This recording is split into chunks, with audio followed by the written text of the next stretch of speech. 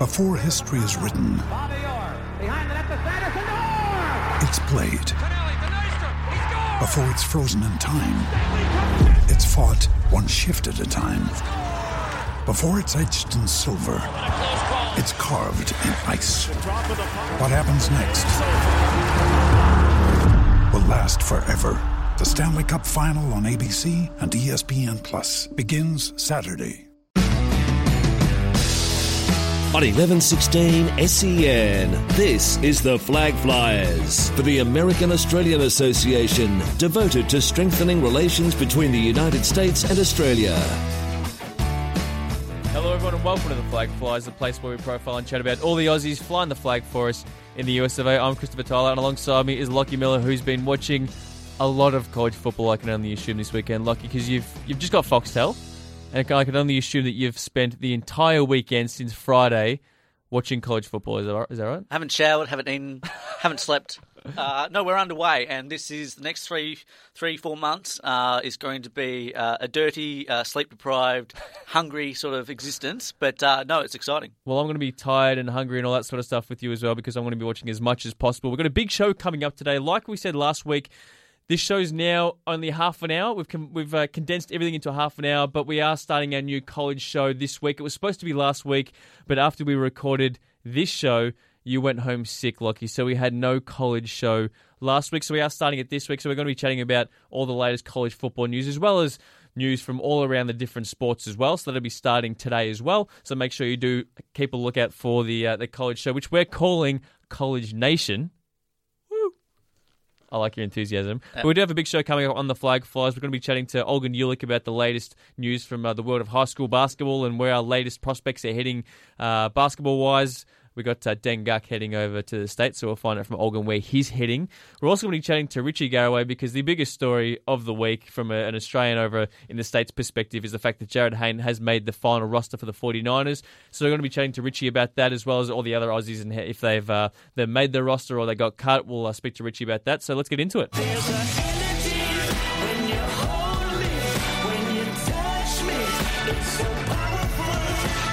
Joining us first up on Rounding the Bases today is Olgun Ulick from pickandroll.com.au. Mate, welcome to the show. Glad to be here. Now, the biggest news of the week is the fact that Deng Gak will attend Blair Academy in New Jersey. Can you let us know about this? Yeah, this has been in the works for quite some time now. Blair has been in contact with Deng for the last couple of years, actually. Deng's 6'11". He was at the Basketball Australia Centre of Excellence. He's part of the Australian under-19 team. He's an elite centre, class of 2017, and he's heading over to New Jersey. So how did he first come in contact with the coaches at Blair Academy? Well, the coach at Blair Academy, Joe Montana, comes down to Melbourne quite often for the South Sudanese Australian Classic. It's a tournament that's held down here, goes around the country as well, and he got in touch with Deng, and also Luol Deng, NBA player, is good friends with Deng as well after seeing him at that tournament. So just from then on, a couple of years ago, they kind of kept in contact, exchanged kind of messages back and forth over that time, and it was kind of always in the works. How big of a program is Blair Academy? It's a big program. It's about an hour away from New York City, so it is situated quite well, kind of in the United States. They've produced a couple of NBA players, Luol Deng, Charlie Villanueva, Royal Ivy. So they're a very good program, and it'll really help with Deng's development as well. Beautiful. Olgun, thank you so much for joining us on the Flag Flyers today, mate.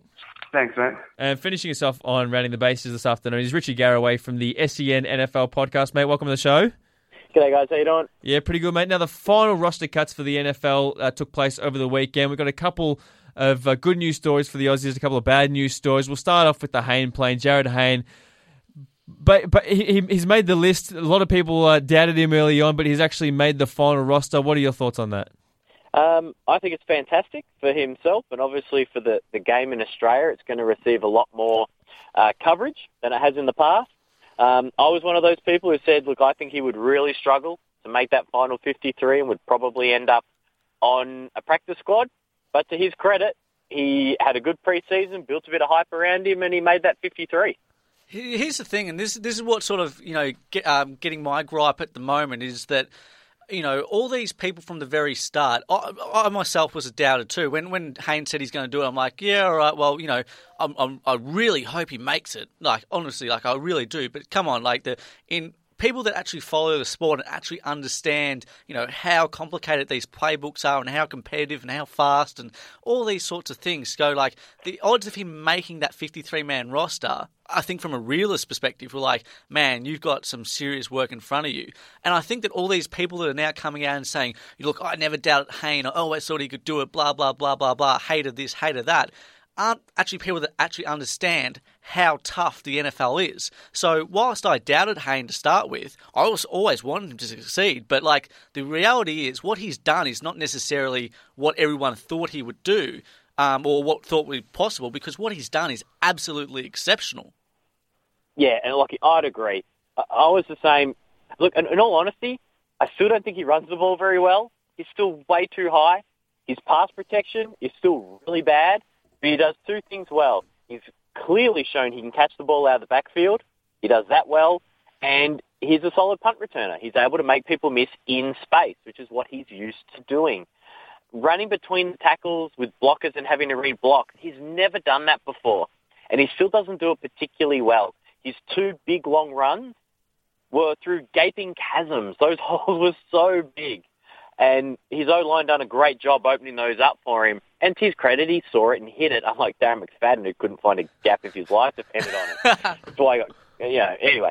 So I think he's done exceptionally well. I'm a bit like you. I just hate the way it's reported. Now, I've had a lot of people throw stones at me this week because I said he probably wouldn't make it. Like, how does that taste? I'm like, I'm stoked for the guy. Absolutely. I hope Fox Sports Australia start reporting correctly, or with a little bit of slowing down, because as much as he's made the 53, only 46 dress each week. Yeah. And he's a bit of a specialist. He can only do one thing for you at the moment. And that's the thing. Yeah, and that's the thing. He might not be active in those first few games. And that's the thing, like, I just can't stress enough is that from the very start, I mean, like, I was, like, completely behind Jarryd Hayne in terms of, I'd love to see him on the roster, but from a realistic standpoint, I mean, we've had so many people try and, make the NFL before. It is so hard. Like, it's honestly probably one of the hardest sports leagues to crack, especially as a foreigner. So, but he's become that cult figure now. And obviously everyone over in the States has gotten... has jumped on board, and they're all buying his jerseys and all that sort of stuff. They've sold out of his jerseys at the 49ers store, so he's become this his own brand essentially, and that's why they kind of, I guess, would have skewed them to keep him, because he's kind of valuable for him from a marketing perspective as well. At the end of the day, though, they would have. I mean, that would only be a fraction of a decision. But if you're choosing between Hayne and someone else who's, if you're tossing up between those two, then it makes sense to go with Hayne because of the fact that he is a cult figure and he's selling jerseys, and you're going to grow the game overseas, that sort of stuff.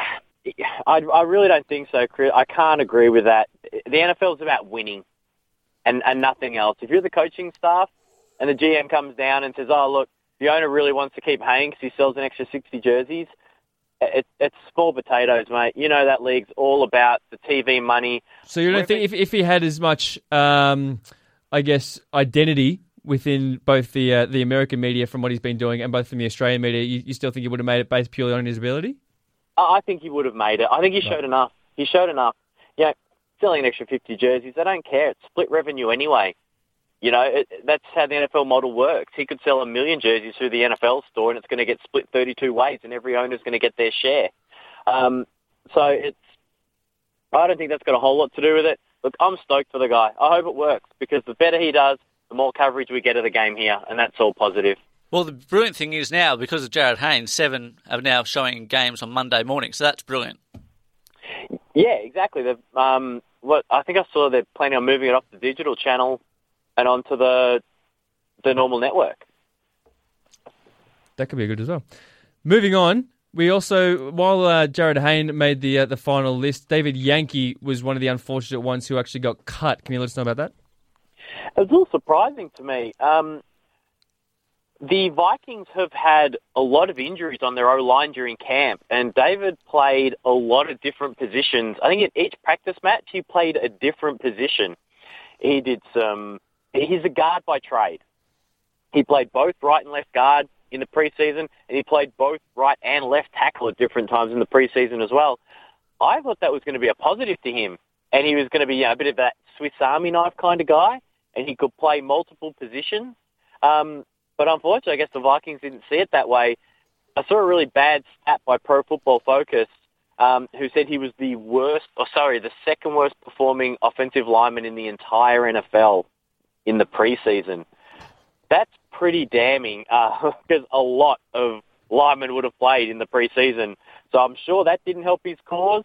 But I guess he just didn't do enough to show them that he could be an everyday player. He had an awful showing against Tennessee in the last preseason game, and he came in last year. He was sort of a bit behind the eight ball from the very start, coming from Stanford, coming from the Pac-12 where they have the quarter system. He actually didn't get to come onto the Vikings camps and stuff until once he was graduated, and that took more time out of him than what a normal school that uses the semester system uses. So, he was a bit behind the eight ball from the very start, and didn't obviously suit up at all last year. And I think he was active for one game last year. Oh, was it one game, was it? Yeah, he got one late in the year, week 16 or 15, something like that. But he's still a chance to get on the practice squad. But for me, who is a Vikings fan, I'd love to have him on. But at the end of the day, his performance hasn't warranted it yet.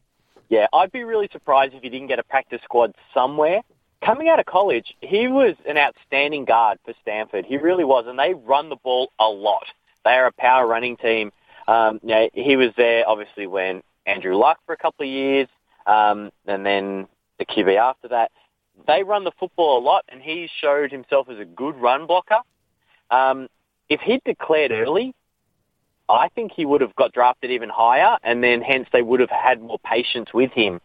Because they took him lower in the rounds after he went back for his senior year, that dropped him away a little bit. He didn't have as good a final year when he was at college, and that's hurt him a bit. I think he'll still get a roster spot on somebody's practice squad somewhere. Now, while Tom Hornsey got dropped from the Cowboys last week, Jordan Berry has been given a chance to suit up for the Pittsburgh Steelers, being given a spot in the final roster as well. That's good news for Jordy. Absolutely fantastic. I could not be happier for Jordan. I've been lucky enough. I coached him when he was a really young fella on the Victorian team at the junior national titles, and he is a great kid. He had an outstanding third preseason, really showed his flexibility in what he can do, and I think it's great news for Jordan.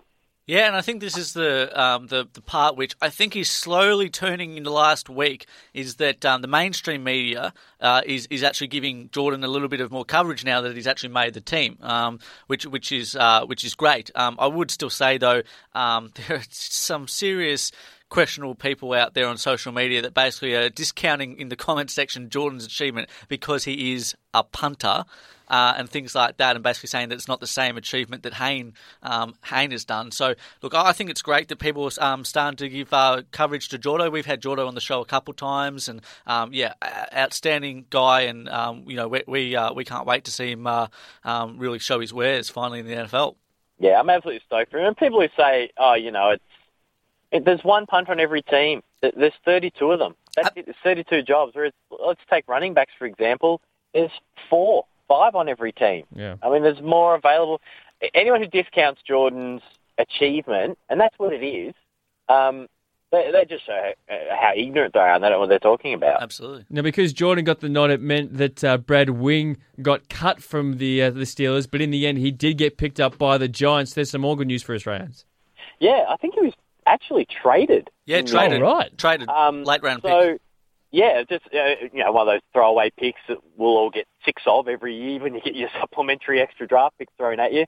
But it's fantastic news because I always thought Berry was going to struggle to beat out Wing because of the incumbent, and that's the same problem Tom Hornsey had at the Cowboys. But this trade, it actually makes a lot of sense for the Giants. Weatherford has been in the league a long time. He's probably the most well-known punter in the league, and they basically just parted ways with him to save $2.2 million. That's really all they were doing. That's what Weatherford was being paid. They knew how good Wing was, and they would have been seeing how good Jordan was punting. It wouldn't have surprised me if when the Giants rang to talk about that trade, they said, which one are you keeping? We will trade for the other one. Yeah, absolutely, and that's been on the cards. Oh, not been on the cards, but I think that's what's been, I suppose, the expectation for a while is the one that misses out, they'll land somewhere else because that competition that Berry and Wing have had has been very high level. The thing I'd say about what the Giants have done cutting Weatherford for the money is that what I personally believe, and given having spoken to a couple of people, what the Cowboys should have done with Hornsey and Chris Jones. Jones had a contract too, which was substantial money where they could have actually cut that contract or cut that money and got Hornsey, who's just as good for a nothing contract. But the thing that sort of not worries me, but the thing that interests me about Wing, given that he came from LSU and had those sorts of, experiences and notoriety at a big program. Now he's going into New York. I mean, God, that's going to be interesting with, being a massive market team and things like that. I mean, it'll be interesting to see how he adjusts there. Yeah, and Coughlin suffers no fools. Oh, hell no. Let's not count. Not that the Steelers organisation does, because that's a great organisation, but I think in the last year or so, I think Wing probably has had his head screwed on pretty straight. Having a young one running around his feet these days has probably grounded him a little bit. I don't know personally. I don't know Brad Wing. But I think those things probably helped his career. And being in New York, look, it's a big media town, but at the end of the day, you're still the punter. So if he just does his job week in, week out, he'll probably be there for a number of years performing the tasks for them. And just one last one before we finish up, Richie. Jesse Williams has been placed on their PUP list. Can you kind of let us know what's going on there? It's the physically unable to perform list. I presume they've placed him on that, and I don't know for sure because I haven't seen a press release from them about it. But I would imagine they want to retain his right because when he was at Alabama, when he was fit, he was awesome. Unfortunately, his first 2 years in the NFL, he had season-ending knee injuries that ended him up on the IR 2 years in a row. Earlier in the year, he was unfortunately diagnosed with cancer, had a kidney removed. I would imagine that maybe his recovery is just going a little slower than they'd expected. They gave him a bit of a go in the preseason. He played a few games, and they just didn't want to let his rights go. They've got that slot for the PUP. Give him the chance to recover, continue any treatment he might have to continue having, and with any luck, he can come back next year. He's got a huge mountain to climb now, with those sorts of health concerns, staying football fit and breaking into the NFL will probably be hard for him, but I wish Jesse's a great guy. You just have a look at his social media and the things he does. I got a hell of a lot of time for him, and I really hope to see him in the NFL soon. Yeah, I'm with you, mate. Richie, thanks for joining us for an extended chat on Running the Bases today. What's coming up on the SEN NFL podcast this week? It's prediction week. Season starting this Friday our time with Tom Brady there, who survived his appeal. So we'll be looking at divisions and Super Bowl winners and all that sort of thing. Who might the MVP be, all those sorts of things, and give our predictions for the season. I feel like your co-host Matt Mackay is going to be pretty happy about that Brady news as well. Mate, he hasn't stopped sending me messages since it came down. Thanks, mate. Thanks for joining us. We'll speak to you next week. No worries, guys. Have a good one. Now, last week, 4 of the boys from Eastern Washington University joined Damien Arsenis from pickandroll.com.au and myself in the studio. Unfortunately, the chat was so long that we had to cut it into segments, so we played the first 10 minutes last week. We're going to be playing the next 10 minutes this week, and we're going to be playing the last 10 minutes next week, so it's over a 3-week period. Lockie was not in because he was sick, so it's just me, Damien, and the 4 Aussie boys in studio, which is a terrific chat. So let's pick it up from where we left off last week. So when do you guys actually head back to school? I'm heading back down on September 20th, and the rest of the boys are getting there a week early.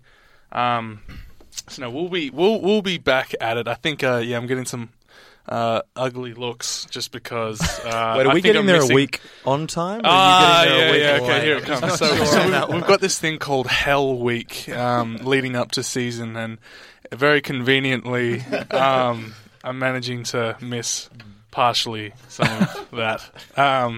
But oh no, I mean, it feels terrible. I wish I could be there with the boys for that one. Very, very disappointed about that.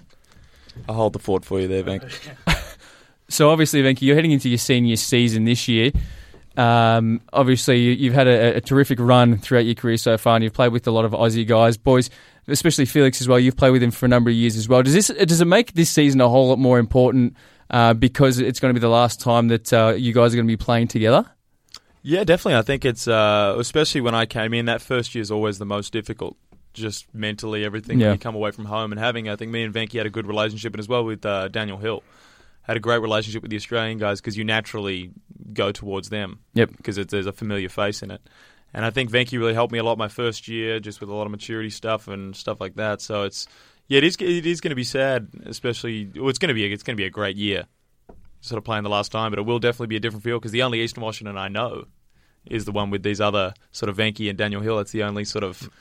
That's how I've come to it. So it is going to be. It does add a lot of motivation to send it out on a really high note. Yeah, so Venky, is it a bit of a changing of the guard this year as well? Because I guess you've lost Tyler Harvey. He's left early and after a great season, and you two really formed a dynamic duo last season. And I guess there's a lot of incoming freshmen, new faces like Jeremy and Michael joining the team. So what does that do for the team? And I guess what do we look out for next season? So I think this year it's going to be really interesting. I mean, I think last year we were pretty unconventional just because obviously it was super high pace. We got a lot of national recognition because of that, because it was such an explosive offensive game with the amount of threes that we took, with kind of the way that we pushed the pace.